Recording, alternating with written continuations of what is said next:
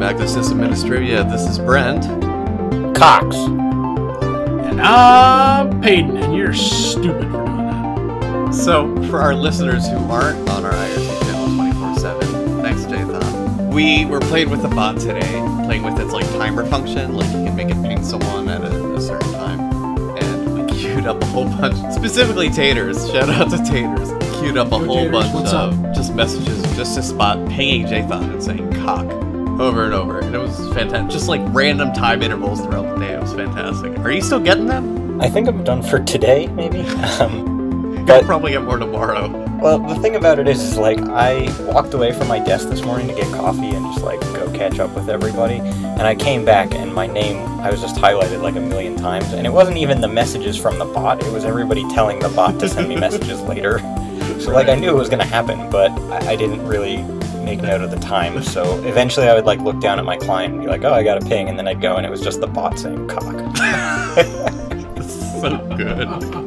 And the funny thing is, normally Jathan hates being pinged for stuff that's not important, but we joke about it, yeah, because it's so, because he flips his shit. He flips. Well, because if somebody actually wants something, I want to answer them, but I try not to just sit on IRC at work all day. So when I look down at my computer and I have a ping, it's oh, somebody might actually want something or have a question. No. But most of the time, it's just cocks. Literally most of the time, it's just these fucking assholes messing with me, just being Jathan, and then I'll be what? And they're cock. Oh, okay. No, I would say hi to you. Occasionally. No, all the time. I didn't do it. My favorite is the empty ping, though, where it's just Jathan, and then another one, and then another one, 5 times in a row. Do you have any audible pings set for your client? I used to. It was one day, then it was it was Peyton and Forge that just kept saying Jathan with colons, and I was fuck this, I can't fucking deal anymore. That's the day I'm thinking of, where you just lost it. Yeah. Lost his freaking... Oh, gosh. So good. No kidding, I lost it. Fuckers. Ah, Jesus. You can't even have, a serious life anymore. Just... We love you, too. People fuck it up. I think, for the past, 5 episodes, you haven't introduced yourself with your actual name. I'm Jathan. There you go. Yeah. We should get our editor to just, copy that and just, overwrite the Cox part. In fact, every time... I should just randomly say Cox in the middle of the episode. No, I was going to say... Then people will understand what it's like. No. And then I should just, have her, just paste Cox in every time... Or paste Jathan in every time we say the word cock. I'm not going to do that. That's too much work. I'm sorry. Don't do that. But, yeah, that'd be quality. Because then people are why do they keep saying Jathan over and over again? Because it's funny. It's not that funny. I think it's kind of funny. Nah. It's hilarious. It pretty is. It pretty much is. Well, the good news is your opinion doesn't matter in this regard, so... Yeah, well, I've got a picture of what you can do with yours, you fuck. What picture would that be? Wow! It's basically a diagram that's you've seen it. I've shared it for sure. It's here's what you can do with your opinion, and it's someone taking a piece of paper, rolling it up, and inserting it into their rectum. I don't think I've ever seen that. Peyton's seen it. You've seen it. Yeah, he's seen it. I don't think I have. That sounds really unfamiliar to me. I feel like that's something where if I've seen it, I would know. Well, we're going to have to link to it in the show notes now. No, I'm not putting it in the show notes. No, it's a good diagram to send to people. No. I don't know about that. I'll tweet it, but I won't put it in the show notes. Anyways. Oh, my lord. Whatever. Just Google it. What to do with your opinion. If you see one with an anus in it... Jathan, I'm trying to start the show. Oh, my God. What are you drinking? Great question. I am drinking Howdy beer from the Post Brewing Company in Lafayette, Colorado. Mm-hmm. That's it. It's a Pilsner. It's a little bit hoppy, but not really. It's pretty crisp. I like it. The was for Peyton. Oh. Oh, I am currently drinking some water, actually. I had a little bit of a late dinner, and it wasn't good for... I'll have some beer later. Okay. I have Miller Lite in the house, so that's probably what I'll have. Fair enough. So my friend had a really rough day the other day, so we went to a bottle shop, and we're we're just going to get a bunch of beer and just have fun, and just, forget about our woes. So I got 3 fancy-ass beers. The first one is Left Hand Brewing Company's Wake Up Dead Nitro. It's a pretty good one. Interesting. It's good. What's it like? Intense. It's a Russian Imperial Stout, and it was it's really heavy. Yeah, and also it's really sharp tasting. It was like drinking vinegar, or like Oh, really? or almost like a vodka beer kind of. It had a really sharp taste to it, but I mean, it was good. It is crafted well. I'll put it that way. You know what? Yes. Scratch my drink. I'm sorry, scratch my drink. I'm going to go ahead and have my Grant's Scotch. There you go. That's what I'm going to have. I'm having some Scotch right now. Grass Scotch, GRASS. Grant's. I think Grant's, the same one from last time. Okay, right, got it. And then earlier, like right before the show, I finished off a Fat Tire. I think we've talked about Fat Tire on the show before. If not, I'll link it. Never. Because I always try and link Not it. even once. I don't know about that, man. And then right now, during the show, I'm drinking a Weyerbacher Merry Monks, which is one of my favorites. Not my most favorite, but it's up there. So, yeah, I think that's... You good? That's good. That's good Scotch. Okay. Yeah, that's good. You want to do the news? Are you ready for it? I'm ready for the news. Okay. He's Go just for it. drowning in a bottle of alcohol now, but he's ready. All right. So this is Payment the News. We need to get an actual the sound for that in. I don't know if we can find like a properly licensed one. So I'll look. There should be anyway. So here's Payment the News. So the iPhone 7 was released. They removed the headphone jack. Funnily enough, I saw a spoof ad that showed how to get the new headphone jack, how to get a headphone jack in. Please don't do this. It's not real. Also, iOS 10 dropped as well. I checked it out. It's pretty neat. Don't really care about it, though. Okay, so the next thing is we have Phantom, Phantom ransomware, which pretends to be a Windows update and encrypts your files while pretending to be this update. I believe there's actually a counter that shows that, like a percent meter that shows while it's encrypting it. Yeah, it shows configuring critical Windows updates, 100% complete, do not turn off your computer. So if you get this... You can close the screen by hitting the Control F4 keyboard combination. It will terminate the fake Windows Update process and display your regular screen. However, the ransomware will continue encrypting files in the background. Oh my gosh.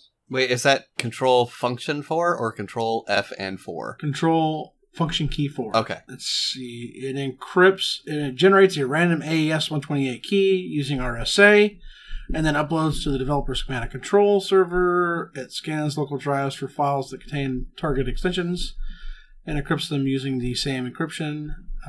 When it encrypts a file, it will append the .phantom extension. Let's see now. Then it will display the ransom note called decrypt_your_files.html. Includes your key ID and instructions to email. Then they'll change your wallpaper to this Phantom. All files encrypted. Encrypted is misspelled. It says ENCRIPTED. Should be a Y there, by the way.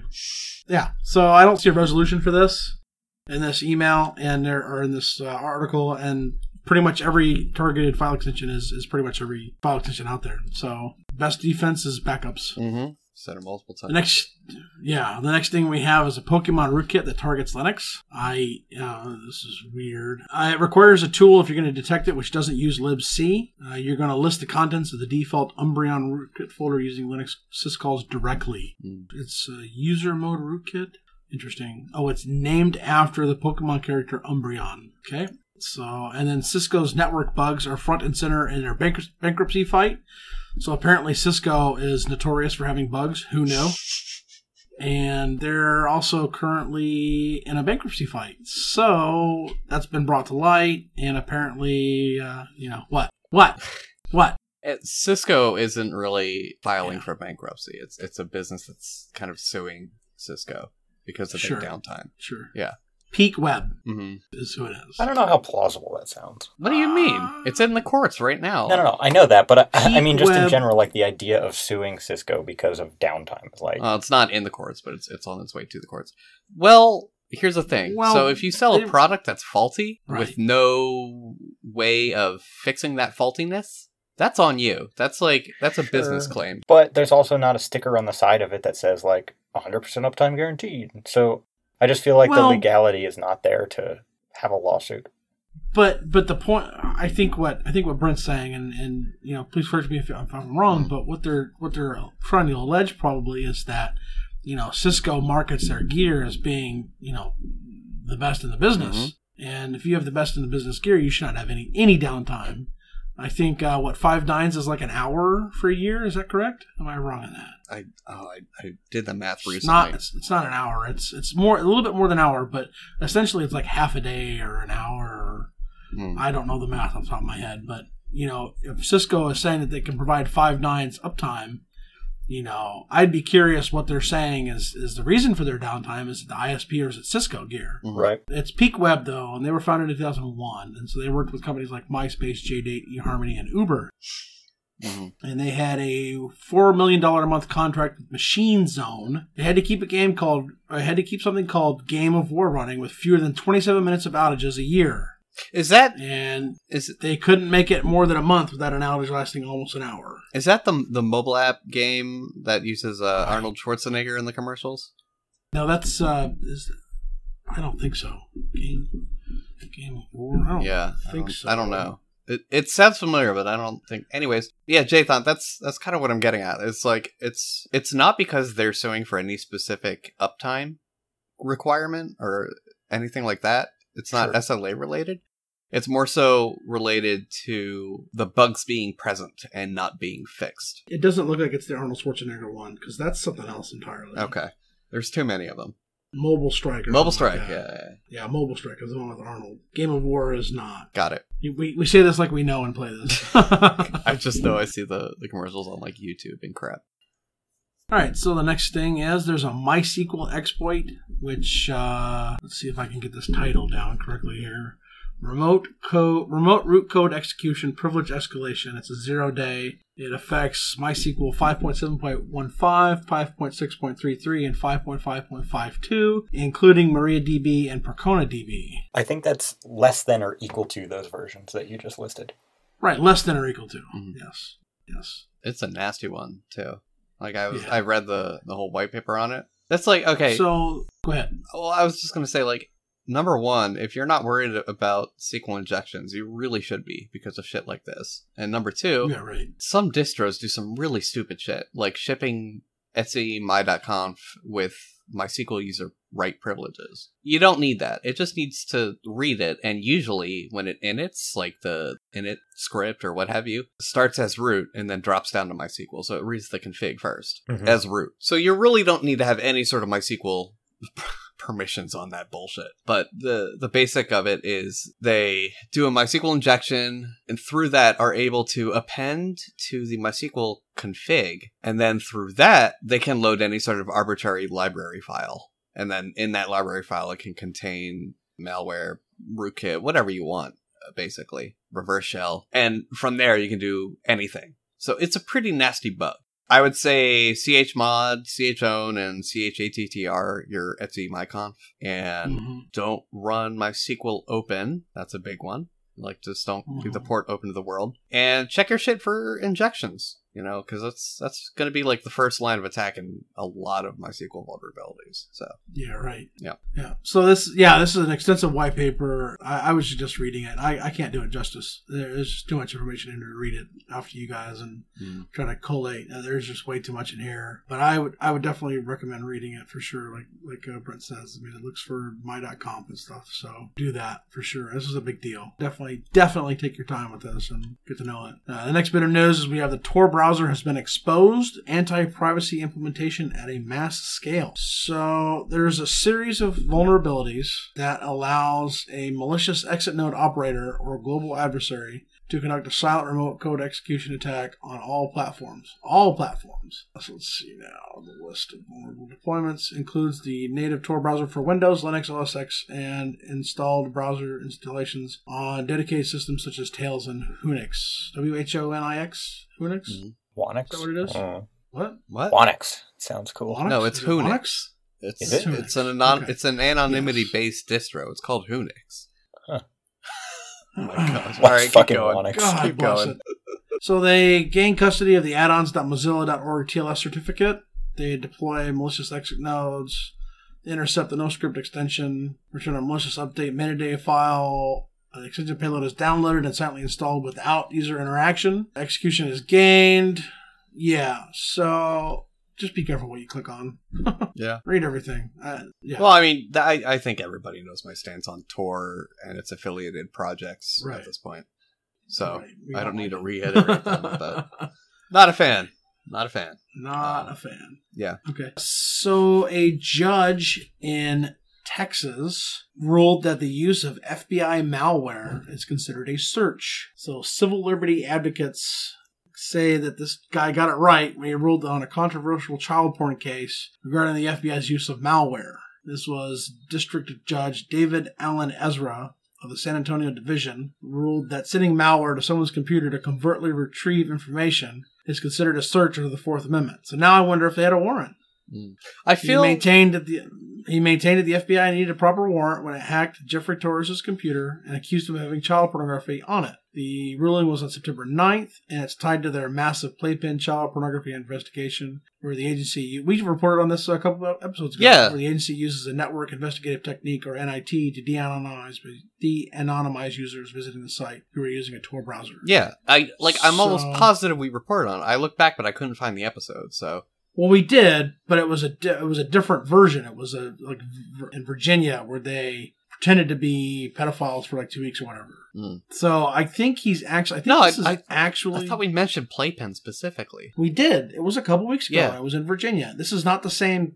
Right. It's a different case, but like I wanted to link to it, but I couldn't find it. All right. Anyway, sorry. I'll look for it. So to do a search, obviously you need a search warrant. So I think that. So the judge denied the defendant's motion to suppress evidence obtained by the NIT despite no specific warrant. So basically the judge is saying also it can't be proven that the FBI willfully violated Rule 41. So they did a change to Criminal Rule 41. I think we talked about that as well. Virginia judge, I think this is the one we talked about. The Virginia judge ruled that the FBI did not need a warrant to hack into a suspect's PC and that the target of the investigation had no reasonable... Yeah, this is the one we did because they said that if you're on the internet, you have no right to privacy. That's what the story was. And that's I've got the link here, so I'll throw it on the notes. Thanks. So, yeah, so basically, just don't do child porn, okay? That's the best thing. It really is. Also, FBI, stop hacking our shit. Compromising. That too. It's a twofold thing to learn. Right. Yeah. Right. So the FBI director wants an adult conversation about backdooring encryption. FBI Director James Comey is gathering evidence that in 2017, America can have an adult conversation about breaking encryption to make crime fighters' lives easier. Basically, what he wants to do is he wants to make it a law that they can have a backdoor. This is not good. The problem is, like, we had Microsoft lose their golden, released or leaked their golden master key. So I don't think this is a good idea. If someone, not the FBI, got a hold of it and used it for malicious purposes, we saw that with the NSA too, yeah. Right, exactly. Yeah. We have another Trojan that turns Linux devices into a botnet. It will allow them to turn into a DDoS or botnet or spamming or ransomware. It's called the Linux.rex.1 malware, and it looks like it's a Drupal ransomware, but it could be more than that. So check your shit out. Let's see. We have, that's the Phantom. We already talked about. Did we talk about Phantom already? Yeah, we did. So then now we have TechSource. So Ed, the Edgar Oganach, Ed_TechSource on Twitter. He ran a giveaway and then doesn't send the prize, and then he blocks the winner on Twitter and then ignores his emails. And then only responds once the winner's post hits the front pages of Reddit. So he apparently promised a PC, never delivered. He won the Budtron giveaway and never received anything. This has been a couple months at least. Yeah, this is from July 2016, and finally he responded he had responded in September of 2016. Hold on, there's a lot here. We've got a post to it. Looks like he actually sent some stuff right around the 14th of September 2016. Oh, no, he showed the boxes. Okay. We have no resolution as of the 14th of September 2016. So, yeah, don't do anything with TechSource, I guess. Jackass. And that's our news. There you go. There we go. So there's not really, aside from the news stuff, there's not really a whole lot we wanted to talk about. So I had this idea like a week ago and then absolutely forgot about it. And then Jathan mentioned something in IRC today. And I was like, thanks, because I totally forgot to add that to the Scratchpad. We're going to talk about our personal setups, like our own workflows and stuff. And hopefully it helps you. And of course, as always, we'd love to hear from you and see what you use and any tips and tricks and hacks in the traditional sense of the word that you use to make your life a little bit easier. Does anyone want to go first? Or I'd love to go first. Go. Do it. Been kind of sitting here quiet for a while. Are you going to sit there and talk about your Mac? No, because I don't usually work on my Mac. Oh. All right, well, But there's some personal room in here, so you wait. just go. So, Oh. first thing that we have on our little list of things that we want to talk about is distro and operating system. I think most people know that we all use Arch, but I'm here to talk about me. I use Arch on my work laptop. There's no real testing branch of Arch, or there sort of is, but I just use the normal repositories and whatever. So, not a huge deal. I do have a PC that runs Windows because I like to game occasionally. It's been admittedly a little bit out of commission recently because I think I mostly need a new heatsink for my CPU, or at least a new fan for the heatsink I have. Mhm. But it's also time for an upgrade. I need a new GPU and stuff. What version of Windows? What's your specs, man? Break it down a little bit for us. It's Windows 7, I think. Wow. Well, I might try Windows 10, but I certainly wasn't going to use Windows 8. Yeah. What's wrong with Windows 8? Windows 8 is essentially Windows 7 with a wrapper around it and speed boosts. No, it sucks. Okay, whatever. We won't get into this debate. We'll say that for another episode. Yeah, right? Sure. Anyway, I don't really want to go into the specs. It's not really related. I mean, it's Oh, a okay. PC. It has a GPU. I'm going to get a new one. Right now I don't game at all. I don't even have a desk in my new apartment, truthfully. That's a big problem. I can't live without a desk. Is it an emulated GPU? You guys are some real fucks. Can we have a double baddie tonight? And just mention No. that? Yeah. No, I was that's the not- baddie last time. That's true, but it's not really a So? baddie because it didn't cause a fail. It's just sometimes Well- you say things, and it's the example of yes, there absolutely are stupid questions because it's stuff you should know the answer to. Whatever, fuck off. Okay, Anyway, keep going. We'll move on Keep going. so that you can. With regards to that, the one thing I say, or Brent and Peyton probably know a little bit at least from listening to me. Mm. The one thing is, I kind of have a thing, like, I fucking hate that today we have 900 package managers for shit. Yeah, thank Like, you. I hate that we have APM and NPM and pip and Anaconda, and it's just like, if something doesn't exist as a fucking package for your distribution, package it is like my best advice. If you know how, or you're capable, or try to encourage somebody else to package it and like help them out however you can. I also had the idea of some distro adopting, or I guess patching their own package manager to deal with external package managers. So you'd have, like, for instance, Pacman, in Arch's case, that understands how to interact with pip and NPM and all that. Yeah. So where would that come in though? Like, if you wanted to install a Python package, could it be packaged for pip or Pacman? Or would the standard become it always is a pip package then, or a Python package? I think the important thing is just adding support. So, like, sort of like as a stopgap between the two. Because there's the influx of new Python packages is way faster than the influx of new Arch packages, right? Yeah, and for good reason, right? I mean, right, yeah. a lot of Python packages are much more obscure than packages that a whole distro is going to adopt. And right. So, so my it's probably beef with just that, kind of though, indirect. is you just end up with fucking files all over the place. Sometimes an uninstall from these various package managers isn't necessarily clean.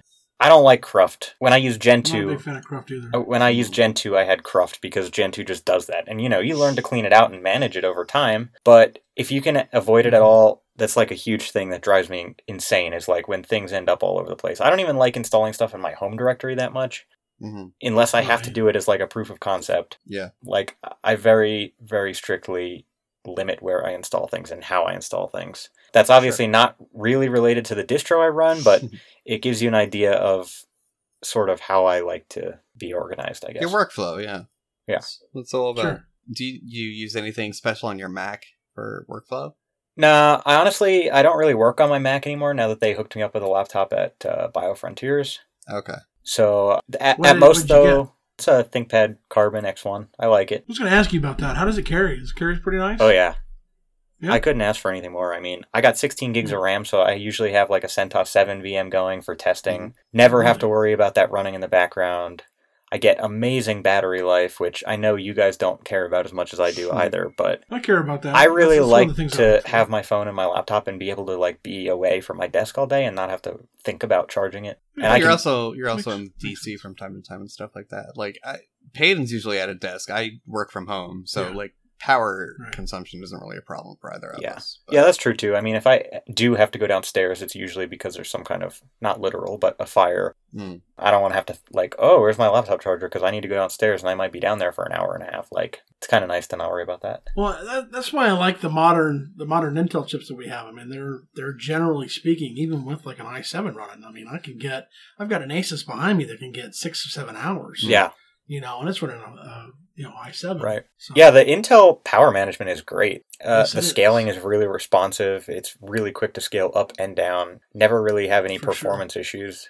So you have i3 on it, or Well, I think, is that jumping ahead if I talk about that? No, I don't know. it doesn't have to be in this order or anything. Oh, okay. prompting? I'm Yeah, so I prompting. run i3 on it for a couple reasons, but for one thing, I found myself using GNOME for a long time, but I always found myself, using the feature that would sort of tile your windows for you, and like you could divide up your screen. And I Mhm. finally got to the point where I was just like, well, if I'm going to do this manually anyway, why don't I just use a tiling window manager? The other thing is I hate using a mouse. If I can avoid it at all, I don't want to touch a mouse. I don't want to Mhm. touch my touchpad. I don't want, yeah. So i3 you can control pretty much entirely with keyboard combinations, which is nice.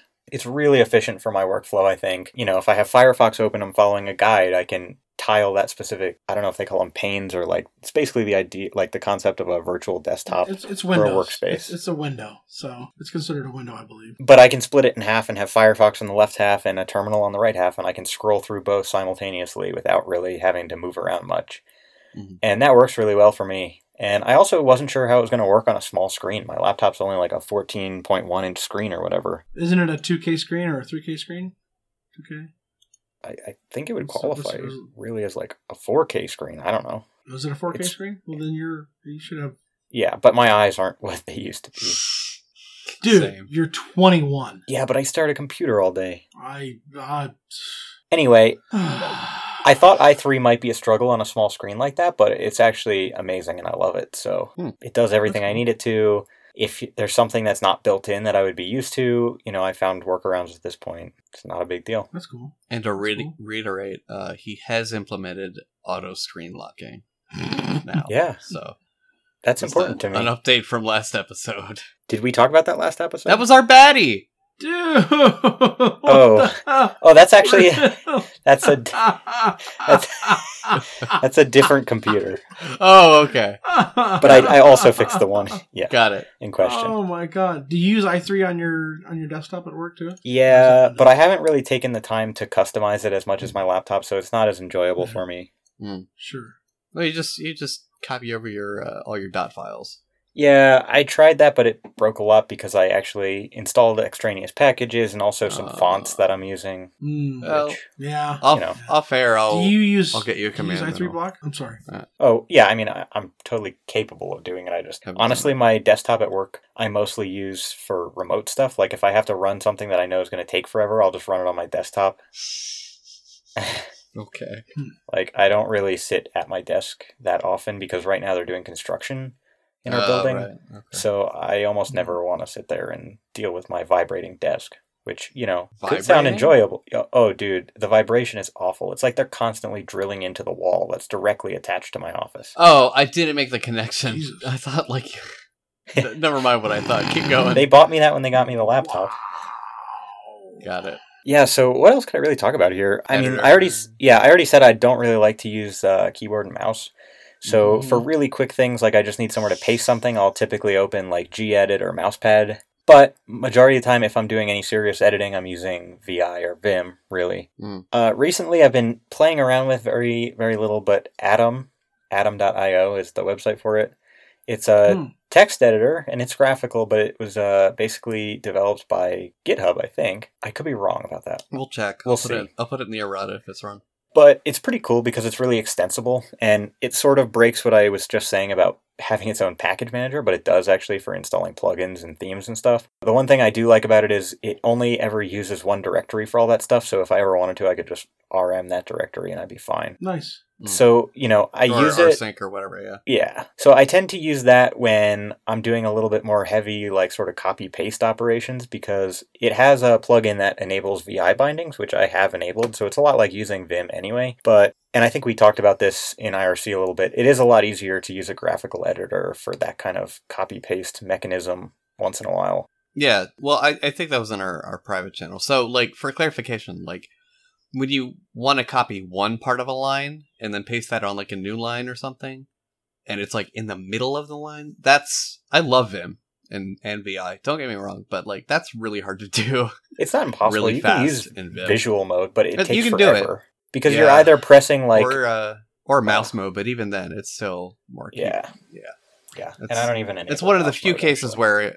it's one of the few cases where using a graphical editor, it may be faster, but... Yeah. The other thing that's kind of cool about Atom that I found is it has Git integration, so you can basically add a repository as like That's cool. a folder base, and all the files within it become available, and it's really easy to add them, attach a commit message, and then push those changes.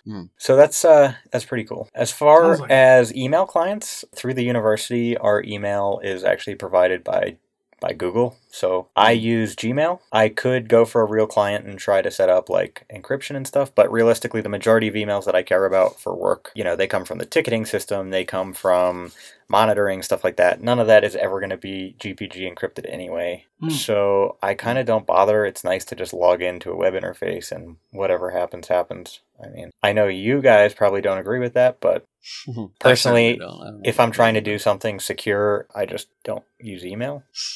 Okay. You just don't use email? If I'm trying to be like, sneaky or some shit. Like if Sneaky? like, you know what I mean? Sneaky or safe? Sneaky. Like secure? No, sneaky. What do you mean by sneaky, Jathan? I mean, like if I don't want people to read my shit. Sneaky. Yeah, safe and secure, not sneaky. sneaky. Don't say sneaky because that makes you sound like you're doing some shady ass shit. I do shady ass shit, and if I'm gonna do shady ass shit, I don't use email. Gosh. Arrest me. Do it, officer. Right, whatever. Go. No, you know what I fucking mean. So does everybody else. Sneaky. No, we really don't. You're kind of like, being weird. You can't explain people- sneaky by saying sneaky over and over again. Right. Listen What's here. sneaky? It's sneaky. What? Whatever. I don't want people reading my email. Well, guess what, dude? Don't have freaking internet-facing email. All right. I mean, come on, man. Whatever. Yeah, what about your browser? Yeah, so last thing that I'll probably touch on here is my browser. Primary browser is Firefox. I use a pretty minimal theme. I don't really add too many plugins or extensions or anything. I also keep Chromium on my laptop. If I ever need to check a website, it's really easy to open an incognito tab and just make sure that nothing's cached or whatever. Also, there's always still those few things that just don't work in some browsers for God knows what reason. I'm glad I'm not a web developer. I never want to be a web developer, so go web developers. Also, always have like links or e-links on my available, because you just never know. Oh, you need it, yeah. Trying to think of other things. I don't really...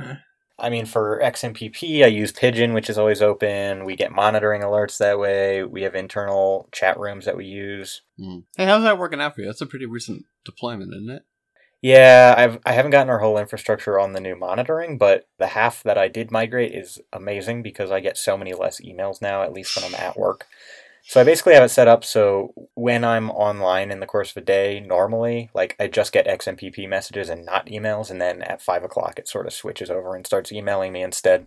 That helps me focus on like actual emails during the day and not like, oh, this one machine has a load of 20, even though it's a 64-core node, I'm going to tell you about it. Which really, that's just a bad threshold anyway, but... And the rest of your department's liking XMPP? Nobody else is actually on it yet. I mean, they're on it in the sense that they have accounts, but I'm the only one getting monitoring. Okay. So right now we have like triple duty monitoring because... Are you the only one in those chats, the mucks that you mentioned? No, everybody's in those. We have a couple for different purposes.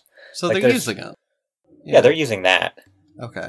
Yeah. Are they digging it though? Like, are they feeling it, or are they like, oh, this is better? They're kind of just like, oh, we could be using Slack. Oh, I knew it. I knew that was coming. Yeah, which pisses me off because the other thing is like, I just don't think they see the extensibility of XMPP.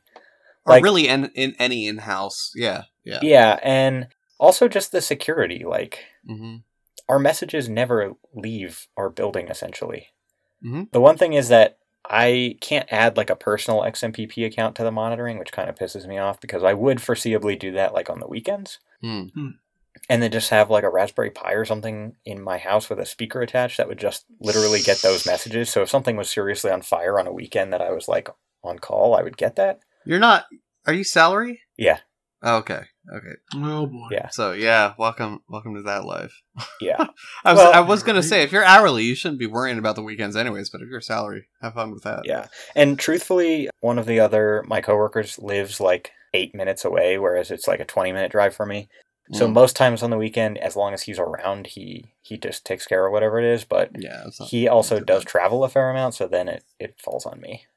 Okay. So yeah, Interesting. if anybody has suggestions, since we're sort of talking about this, I am looking for more ways to make XMPP work for us in a meaningful way. So if you have experience using it in your environment in a professional way that, increases productivity, be it internally or a way to work with collaborators or who the hell knows, I'm just open to suggestions. I've been looking at all kinds of different extensions, just trying to see like what might work for us in some situations. Yeah. I mean, I telecommute, and I've telecommuted for like 8 years or whatever across 2 different jobs now, and the last one, 3 different jobs technically. The last one, they used XMPP extensively, but I mean, we talk all the time, so I've shared ideas with you on that. I am going to have us go over to Payton now for his workflow. Oh, okay. All right. Okay. So we're going to discuss like at home and at work stuff? Or... Yeah, whatever you want. Okay. Whatever you feel comfortable sharing. So at home, I've got a self-built PC. It's running Arch. I game on that as well, Jathan. It's i5, 24 gigs of RAM, SSD, and then it's got a GTX 660 Ti, which still works really well. I mean, it handles pretty much everything I want to play. I play a lot of WoW, No Man's Sky. War Thunder runs really well. It runs at cinema settings. Wait, you still play WoW? Yeah. I didn't know that. It's starting to make a comeback. Yeah, I was thinking the next pack came out. Thinking about getting back into it, maybe. You should probably jump on my server and we can play together. And I can make fun of you constantly. Yeah. I have 3 screens. I have 2 set up. 3 screens. The one in the middle is landscape. The one to the right is also landscape. And the one to the left is portrait mode. I like the portrait mode for one screen at least for, certain web pages or code or IRC in this instance. And then to the left of that, I have my work dock for my ThinkPad. I have a P50 running Ubuntu 16.04, and I have a Windows 7 VM for work purposes. And then to the left of that, I have a T43 that's set up on a little stand. I run Synergy for everything at home. And then behind me, I have a couple servers that are running some small stuff. I've got Minecraft at home and stuff like that. The only box in the house that is not Arch is the work laptop, and then I also have a desktop for my girls, which is running Windows 8. And then directly behind me, actually, I have that Windows 8 desktop, and then to the left of that, I have an old Arch laptop, which is it's a System 76, but it's not really a System 76. It's a Clevo. It's what System 76 uses for their laptops. Mm-hmm. And that's my old laptop. I bought that in 2012, and it's got it's pretty nice. It's pretty decent. It can handle pretty much everything too. At work, I have 2 30-inch screens. I run Ubuntu at work, and then I have i3 that I use. Then I also have a Windows 7 laptop for other work purposes that travels with me home and whatnot. I have 2 different Firefox profiles. I have a work Firefox profile, and then I have an at-home Firefox profile. I use Chrome occasionally. I've got Chrome set up so that I can use it if I need it for whatever reason. I don't really have a reason to use Chrome. I use it at work on on my laptop, but I use Firefox on the desktop. I really like XFCE. I use that on almost everything. It's like my default go-to. I use Vim for any kind of editing, but then I can also open up like Gedit or Mousepad. I actually really like Mousepad. And I really like Gedit too. The work laptop is actually running XFCE. And yeah. I've started using Vim for a lot of my notes and whatnot, especially on my desktop at work. So that's obviously I have to have my mechanical keyboard at home here. I've got a really nice mechanical here. It's a Duck. It's the Duck Zero or whatever. The Ducky mechanical keyboard. I'm drawing a blank on it off the top of my head. And then I have a Corsair gaming mouse. What else do you want to know? Oh, I use Thunderbird. For everything. I've got my work laptop actually's got my Thunderbird set up with all my encryption I need and everything. So that's. What were you going to ask, Brent? Were you going to ask something? Do you have any like add-ons or plugins for Firefox? Yeah, I use the tab tree. I really like the tab tree for Firefox. It's the, I can actually read it to you. It's tab tree. It puts it on the left or the right, and I really like that because it doesn't. It's not just across my top, and then you can actually like read what's there. Versus like sometimes the tabs get so small you have no idea what they really are, so you have to like hunt and peck. And I also really like the download status bar, and I have disconnect, which makes it's supposed to disconnect you from like social services, social media. I have auto hide. Yeah, social services. We're already disconnected from those. Yeah, right. Same. I have auto high DPI installed, but it's disabled. I like I like really small fonts and things. Sure. And then I use uBlock Origin. I don't use AdBlock Plus because they provide ads, which really sucks. Yeah. I also have Session History Tree, which turns your session history into a browsable tree. I don't know what else to tell you that I have. I mean, I pretty much copied that over to everything. I use Enigmail on my Thunderbird client, and I also have the WebPG extension for Firefox. I like that. It's pretty nice. I like Thuner, but I tried out Dolphin or KDE, and it had Dolphin. I kind of like Dolphin, but I don't know. It's just, I like Thuner better. Yeah. In the long run, it just seems to work better for me. Got it. Well, that's about it. Cool. Let's see. I have 2 laptops, a desktop, and a network gateway. You have one too. Peyton's gateway is pretty similar to mine. It's almost exact. But I use Arch on all of those. I also have a Mac Mini that I just keep tucked away for testing. I don't really use it as part of my daily workflow by any means. That's just unbearable to me, but I need it, and I managed to get it used for cheap, so I'm like, it's a tax write-off for me, so whatever, because I use it for work. So all of them run Arch, current stable. Yes, Jathan, there is a testing for Arch, but I don't know anybody who uses it personally. I actually, for a very long time, had the testing repo enabled on my laptop at work. Oh, really? The Clevo. I had it enabled then. It actually was not that bad. Probably more stable than Gentoo testing. Yeah, it only broke a couple of things. Okay. That's not too bad. Yeah. For as bleeding edge as Arch is, like, especially their testing branch, you'd expect a lot more breakage, but I definitely think they're onto something with the keep it as close to upstream as possible kind of a thing. So sure. Okay, so let's see. Arch current on all those. The second laptop, the one laptop is like, I switch between my desktop and my laptop depending on if I want to work from my bed or work from my desk.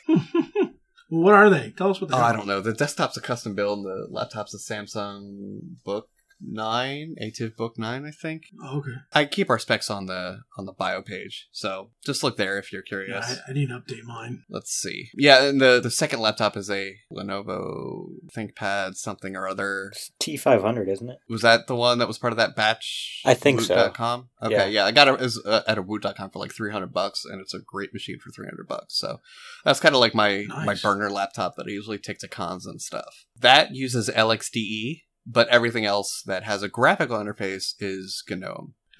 GNOME is the proper way of pronouncing it. I know. The gateway doesn't have any sort of graphical interface on it, though. I guess for obvious reasons. Yeah, I don't keep one on it. And on my desktop, I have 2 monitors, 2 screens attached. GNOME uses like virtual desktops, and they're like dynamic, so it always has N+1. Where N is the number of occupied desktops. So you can take a window, move it to the second virtual desktop, and it'll spawn another one after that for you to use. And then if a virtual desktop becomes empty, it'll take it away. So it's nice how they do that, I think. I usually don't use more than one. I just alt-tab a fuck ton. But on my second monitor, I usually just have a perpetual instance of Spotify open. Because, I work from home and I listen to a lot of music. So Spotify is almost always open on that second monitor. Siberian throat singing. I'm all about the throat singing. Actually, it's funny you picked like the weirdest thing you could. And I'm like, actually, I kind of like it. I've listened to it and I'm kind of into it. So they make fun of me because I always play Ravi Shankar. Oh, I haven't done it in a while, but I always play Ravi Shankar during like pre-meetings and stuff. Let's see. Very, so 2 very displays. Loud. I also almost always have GNOME Terminal and Firefox open on any given machine, because that's That's just what I use. Like that's what I use day in, day out for work. Oh. So I guess that answers which browser I use.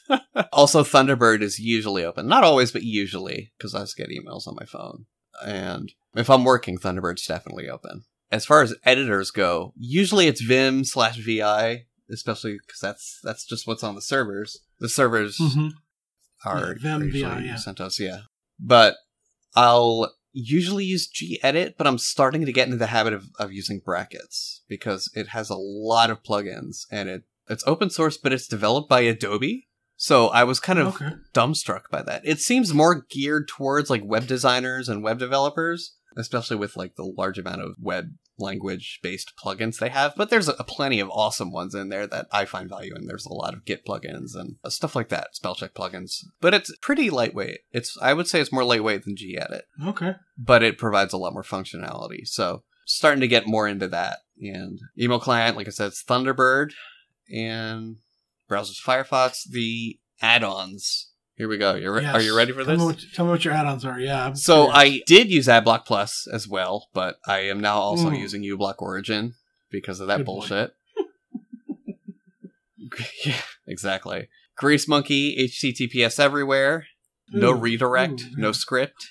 I haven't audited yet, so I don't know what. Go ahead. I got a couple more, but I haven't audited it yet, but the saved passwords editor plugin, which sounds like super sketchy and like it was made like in China or something, but it's a very useful plugin in interacting with Firefox's internal password database. I have that installed. And user agent switcher for reasons that I won't go into on air. What were you saying? I can imagine why though. Yeah. What were you saying? I don't know. Do you have anything like, I know that Chrome allows something called a Tunnel Bear. Do you have anything like that on your browser? What is Tunnel Bear? It's basically a VPN. Oh, I don't think he needs that. No, I don't think it does. I don't. I do that at the operating system level. Question, but Jathan, it was just a question. Take No, I do all my VPNing at the operating system level with OpenVPN. Yeah, that's good. If I'm testing, there's IPsec and PopTop and stuff, but sure. No, it's usually OpenVPN, and that's through systemd units. I do have Obvious Plug is obvious, but I do have Foxy Proxy Plus installed. But again, that's usually for work-related stuff because I work for Foxy Proxy. Right. So it's like testing the new plugin, trying to help a customer with some weird regex pattern issue they're having in their plugin, seeing if I can reproduce it. I don't use that too much because I don't really use proxies. Do you use something called Down Them All? I'm sorry? Down Them All? I used to have Down Them All. Now I don't know why I do this because it takes like 5 times longer. But I just look through the page source and just grab the direct link there and then just use curl. Yeah, that makes sense. No, it doesn't though, because Down Them All, it's like... I mean, it makes sense for you. Yeah, sure, yeah. So, now, I just use that, I guess, which is kind of not time effective, but I don't know, it's how I prefer to do things, so I'm not too worried about it. And then, of course, in Thunderbird, I have Enigmail, because I'm a big proponent of GPG/PGP. Mm-hmm. And I think that might be it. I'm pretty sure that's it. I do most of my scheduling between Thunderbird and my Android phone, so I don't really do any calendar apps or anything like that. I have a calendar app just because I need to keep track of stuff in my life, bills and whatnot. So I use that myself. But I do. But I use like Google Calendars for that because it integrates with my Android anyways, and I just don't bother doing that on my desktop. Yeah, I think that's really it for us. Like, I keep it pretty simple, except for GNOME. It really, like, newer versions really are, or GNOME 3, I should say, really is a lot more keyboard friendly than GNOME 2 was. Yeah, I would agree with that. I can do the only time I ever need to touch a mouse is if I'm interacting with a website. But yeah, I mean, except for GNOME, everything else I keep pretty simple. And I just kind of work around that. And if I really need to find some kind of fix for that, then yeah, I'll like have another thing spawn in the background when I log in. But usually I just try and adapt my workflow to the resources rather than the other way around. Sure. So that's... Do you have any stuff running on your network like Plex or Kodi or anything like that? No. Really, the extent of that is I just keep like a little like external hard drive enclosure attached to my desktop for on-site backups. You know, I've got off-site too, but I keep that for on-site backups, and that's pretty much it. I don't really do, like, the extent of that would be that sort of like wide network top-down view sort of thing. I guess the extent of that would probably be the Unify, what do they call it? AC? The thing that controls the ubiquities. Oh, okay. Yeah. It's I've got the Java software. Yeah, it's just your site or whatever. You have a it has a name, and I can't remember the name of it, but whatever. Controller or something like that, Ubiquity controller. Yeah, I think that's it. I think it was so I run that on my gateway, but that's pretty much the extent of like persistent network services that I run. Oh yeah.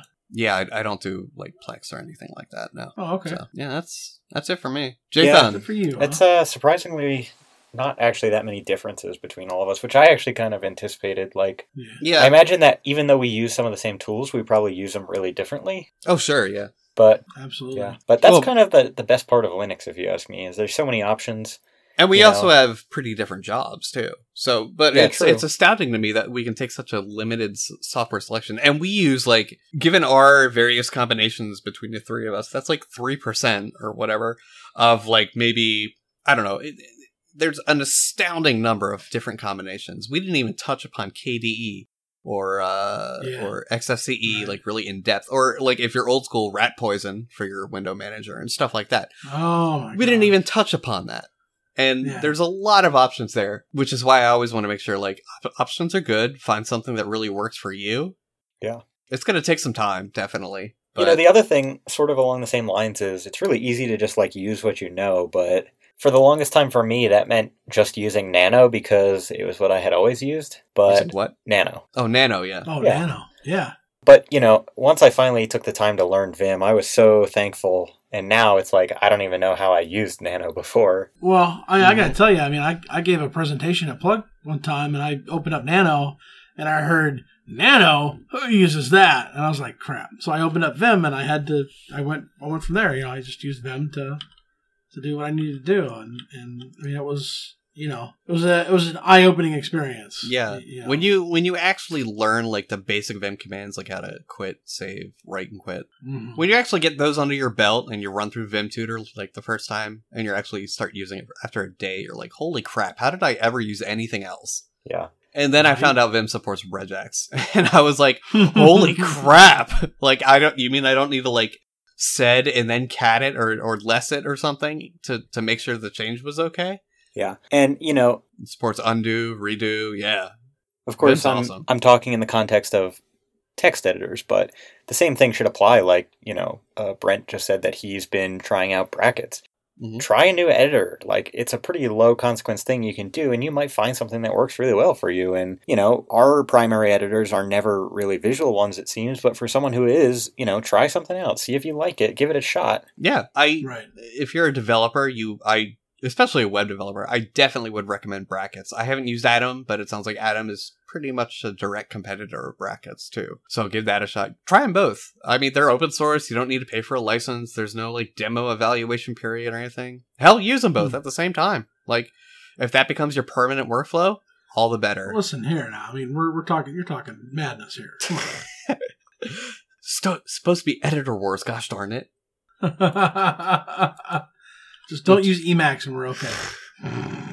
Yeah, I think Emacs is on its way out. I see its usage just plummeting. I remember, like, even just 5 years ago, it had such a higher use space, and now it's just going down and down. Yeah. Well, I don't know what to say about that. Yeah, I have nothing I I don't can say about that. I don't, not anything good, at least. You know. And To be fair, I tried Emacs, yeah, Tried I did too. and I forced tried myself for, to use it, like, for a week or so, but Mm-hmm. it was just so freaking crazy.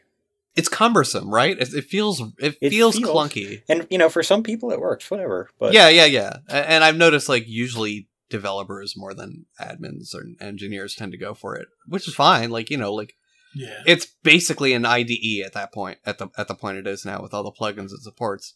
And, you know, more power to you if it works for what you do. But I suspect this is Jathan, I found it just really clunky and uncomfortable to use. Like the control this, control that. yeah, for me, like, the fact that I don't have to leave my home row of keys to use VI is powerful. Mm-hmm. Yeah. And the same is not necessarily true of Emacs. Yeah. I mean, there is an Emacs plugin where you can use VI type key bindings, but because of course there is, right? So have you ever heard you know the saying like everything but the kitchen sink? Yeah. There is an icon pack for Emacs called Kitchen Sink. So it literally has everything and the kitchen sink. I think I've heard of that, actually. Yeah, I mean, it has like an It's very IRC humorous. client. It's Oh my god, really? it's the joke about Emacs being the OS is like pretty spot on because it's Yeah, right. but it's more than what I want in an editor. So like, you know, if it works for you, that's fine. That's great. We talk in depth about Emacs and VI in a past episode. I'll link to it in the show notes, but that's not something I want to rehash because we're already at an hour 8 and we still got to do the baddie. So anyone else have any closing thoughts on the discussion? Basically, you know, just use what you feel comfortable with. Mhm. Is what I would say. If anybody has a question or they, you know, I mean, I'd be willing to try out something for somebody if they really wanted and give my thoughts. I mean, I have used KDE and I like it, not a lot. Started on No, KDE.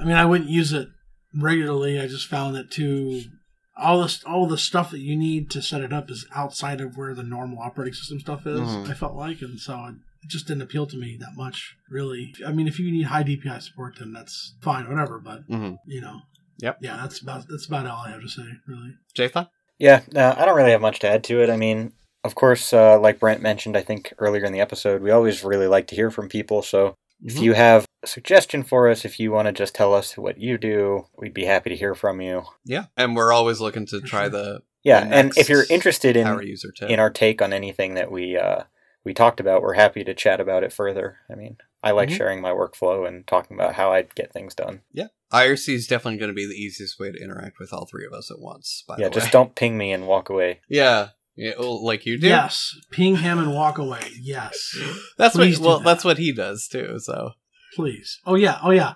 He'll say, guys, and Guys, we'll guess say, what? Yes, and we'll say it immediately. 3 hours It's not later. like we waited.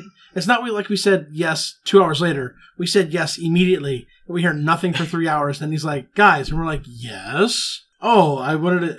Yeah, right, dude. Whatever. the worst is like 3 hours later when he gets back and like he's like, oh, I forgot. You did that like you only did that once or twice, but that was even worse because like I'm like, well, now we'll never know. What if it was something important? Anyways, Yeah, well, whatever. Jathan, you want to take the baddie? Sure, I will Okay. I think take. you should. I'll take the baddie. I just had to find. Does anybody? What does this mean? Bods? Bots? What? What? This is the baddie, right? What? The childcare app. Yes. What the fuck is this? Oh, Bods? Listen, dude. Who Right, knows? I'm going to read the headline. You read it yourself and figure out what the fuck Can you this just read means. it? Or, Childcare app Bods wipe users' data, then That's UK discover slang. backups had been borked for a year. Okay. That's the funny part. Yeah, that's the No, funny it part. gets funnier. Read the subheading. Yeah. Just keep reading. So, and this is all the weekend before kids go back to school. That's the part I found funny. Keep going. Yeah. So, But I'll read a little bit of this here. It was with great regret, and that's in quotes, that Orbit, makers of an app for professional child care services, informed its customers that it lost all of their data during a weekend site upgrade. Wow. Before discovering that their backups hadn't been working for a year. And that's where things got even better in the summer. Okay, so Keep first going. of all, I'm just going to say, you should have something in place to audit your backups on a fairly regular basis, first of all. But at the very least, if you're going to do an update, at least fucking spot check a couple and make sure like everything's backed up. Right. But in any case, Orbit describes itself as, in quotes again, a secure website which provides, in quotes again, the Orbit Early Years app for early years providers and practitioners, available through Apple's App Store. The app is free but contains advertising directed at nursery school managers and similar early child years carers. What the hell? So basically, ahead of the new school year, which begins next week, Orbit updated its website. To implement the new site, it tried to populate the new and pristine setup from its backup database of providers' details. Oh. Unfortunately, womp womp womp, it was at this point that it discovered the database backup had not been working properly over the past 12 months. We can stop there because Yeah, that's, you can that's read the pretty rest, much it. but that's the ball. So basically, like their their backups over the past year, literal year, are scorched earth. They're totally unusable. I can't imagine doing anything and it's good that this came up because I'm literally doing backups this week for work. Yeah, so I'm actually in the process of writing Backup audits, rather. Yeah. Yeah, that's what I was just going to say. I'm in the process of writing a script to audit our backups. Wouldn't that be, that's generally speaking, that's a resume generating event right there. What is? Not having your backups done. I'd say that's a resume killing event. Well, that's what I'm saying. I mean, you're going to have to write a resume out, and and that's the person who is responsible for that is going to have to, get a new job. That's what I'm saying. Yeah, I know. And hopefully it's not just one person. Jesus. I mean, if you're like a big provider for public. In any case, minutia aside, it's obviously a bad situation. There is nobody cited in this article who is a responsible party. Yeah. But I really hate how so many of our baddies are anonymous. Yeah. I think literally the only people we've had names attached to was the first one and last week when it was you. Yeah. But the good news is if we ever actually make like trophies for these, you're going to have one with your name engraved on it. That's fucking sweet. I wonder what would we make the trophy look like? Like maybe like a Razzie kind of thing, maybe? I was thinking like maybe just a 1U server with like a hammer stuck in it. Yeah, that sounds about right. Yeah, so basically this company is probably not doing too well right now. So best of luck to you guys. But have fun with that. I would definitely agree with that statement. Yeah, so that's our baddie. Our hats go off to you. Wow. I'm not I don't even feel buzzed. I think I'm just tired. Trashed. No, I'm not trashed. I'm just exhausted. Everyone, he's drunk. I'm not. No, you guys have heard me when I'm drunk. I'm not drunk. Yeah, we've heard you all fucking talking about your calculator. Oh definitely my gosh. have heard you drunk. Definitely heard you about the calculator. You guys need to stop, man. That is you said it. That is my accent more than anything. We will never stop. You can't get us to stop. It's just never gonna happen. Yeah, it's like one of those things I'm never gonna live down. Whatever. Right. Whatever. Anyways, I think we're ready to end this. What do you guys think? Yeah. Yeah, sure. Why not? Okay, cool. So this has been System Ministerivia. I'm Brent. I'm Jonathan. I'm Peyton. Cox.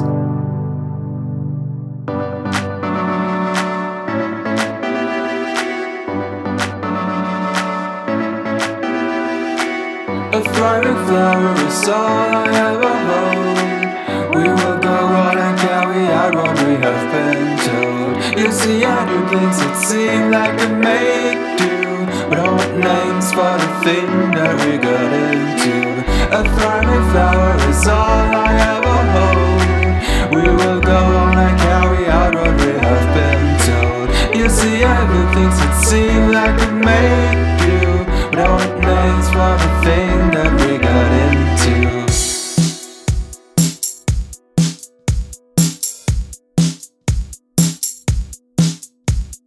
Oh, when you sing to me. Oh, when you dance with me.